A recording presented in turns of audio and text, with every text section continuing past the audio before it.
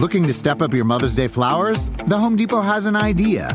Let Mom's Green Thumb do some digging with colorful flowers, pots, and premium soils to bring out the most in her patios, walkways, and gardens. Right now, get Vigoro potting soil just $8.97 for strong, healthy, vibrant plants, indoors and outside. Shop our wide selection online and pick up your order in-store and give Mom the gift of a beautiful garden. Get Vigoro potting soil just $8.97 at the Home Depot. How doers get more done. See homedepot.com/delivery for details. Discover why critics are calling Kingdom of the Planet of the Apes the best film of the franchise. What a wonderful day! It's a jaw-dropping spectacle that demands to be seen on the biggest screen possible. I need to go. Hang on. It is our time.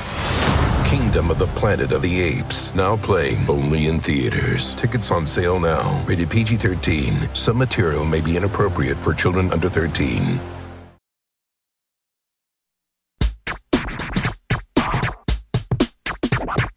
Grammar Girl here. In today's episode, we're going to look at, examine, and explore redundancies, tautologies, and other superfluous excesses. We all want to keep our writings as cogent as possible. In part, that means excising needless words, notably redundancies. There's a particular construction that frequently makes its way into even the best news writing, as well as into press releases and other corporate communications. Later this week, earlier this year, and the like. Here's how and why the later and earlier are redundant. Consider this sentence. I'll get back to you later this week. Well, it has to be later this week. It's in the future. Later is implicit. It's sufficient when discussing an upcoming event to say, I'll get back to you this week. The same goes for this sentence dealing with a past event. She went to Marrakesh earlier this year. Just say she went to Marrakesh this year. We know it's in the past because it uses the past tense. She went. An exception would be when you're striking a contrast between two events and the relative chronology is important. Here's an example.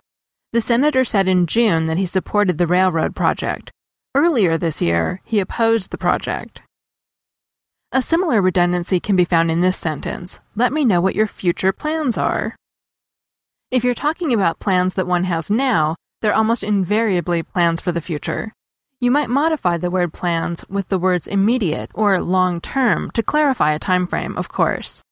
If by chance you had some plans in the past that didn't work out, you could toss a previous in there, as in my previous plans were to become an aerialist, but then I got that inner ear infection. We can find a comparable situation with past history and past experience. Again, when taken in the opposite direction, time-wise, a modifier would be helpful. We here at Granite Airlines hope your future experience with us will be far more enjoyable, and we do hope that nasty stain comes out of your suit. Similarly, one need not prepare ahead of time. To prepare is sufficient. Here's another doozy. Happy 10-year anniversary. The Random House and American Heritage dictionaries trace the origin of anniversary to words roughly meaning the turning of the year. The root annus means year, so it's fine to simply go with happy 10th anniversary. We get the opposite problem, of course, when people insist on marking their 6-week anniversary, which doesn't really make sense, even if it is kind of sweet for a new couple. Just don't use it in your writing. Some verbal excesses aren't necessarily redundant, they're just cumbersome.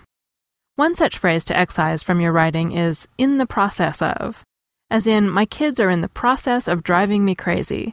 Delete it and you have my kids are driving me crazy, which is more direct. Anytime you see in the process of, take it out and check to see whether any meaning is lost. You'll save your fingertips thousands of superfluous keystrokes over a few decades.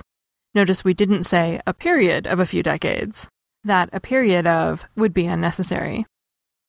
Recently, a writer extended us an invitation to a party. Well, it seems invite just wasn't enough. That must have been some party. Probably it was a 10th anniversary party.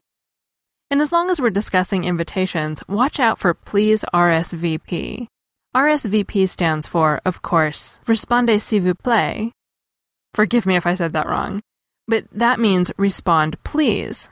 So please RSVP would mean please respond please. If you're begging, that's fine, but really it's better to preserve your dignity. Another quick way to trim a couple of words at a time from your writing and your speech is to keep an eye on the weather or not, that is. I can't decide whether or not to bring my umbrella. Lose the or not in that instance, and you're fine. Just don't lose your umbrella. The quick and dirty tip is overarching, yet fairly simple. Think about what every word means. Don't toss in a phrase just because you hear it a lot or see it a lot. Common usage all too frequently is incorrect usage. Take this example and you'll see what we mean. The reason you love grammar is because you love rules. Well, let's see. The words reason and because both represent the same idea. The sentence would be just as clear if you leave either of them out. It could read, the reason you love grammar is that you love rules. Or you love grammar because you love rules. Think about what every word means and take out the ones that are redundant. It's easy and it works. Let's close with one final familiar term, reiterate. Let me reiterate, one might say, usually for emphasis. According to many dictionaries, to iterate is to say or do something again or repeatedly. So reiterate would mean re-repeat your words or actions. Reiterate, of course, has become the more common term. The savvy writer, though, knows that iterate works just as well, and that knowledge can be useful. For a headline writer, for example, any tactic for trimming characters helps in a tight count.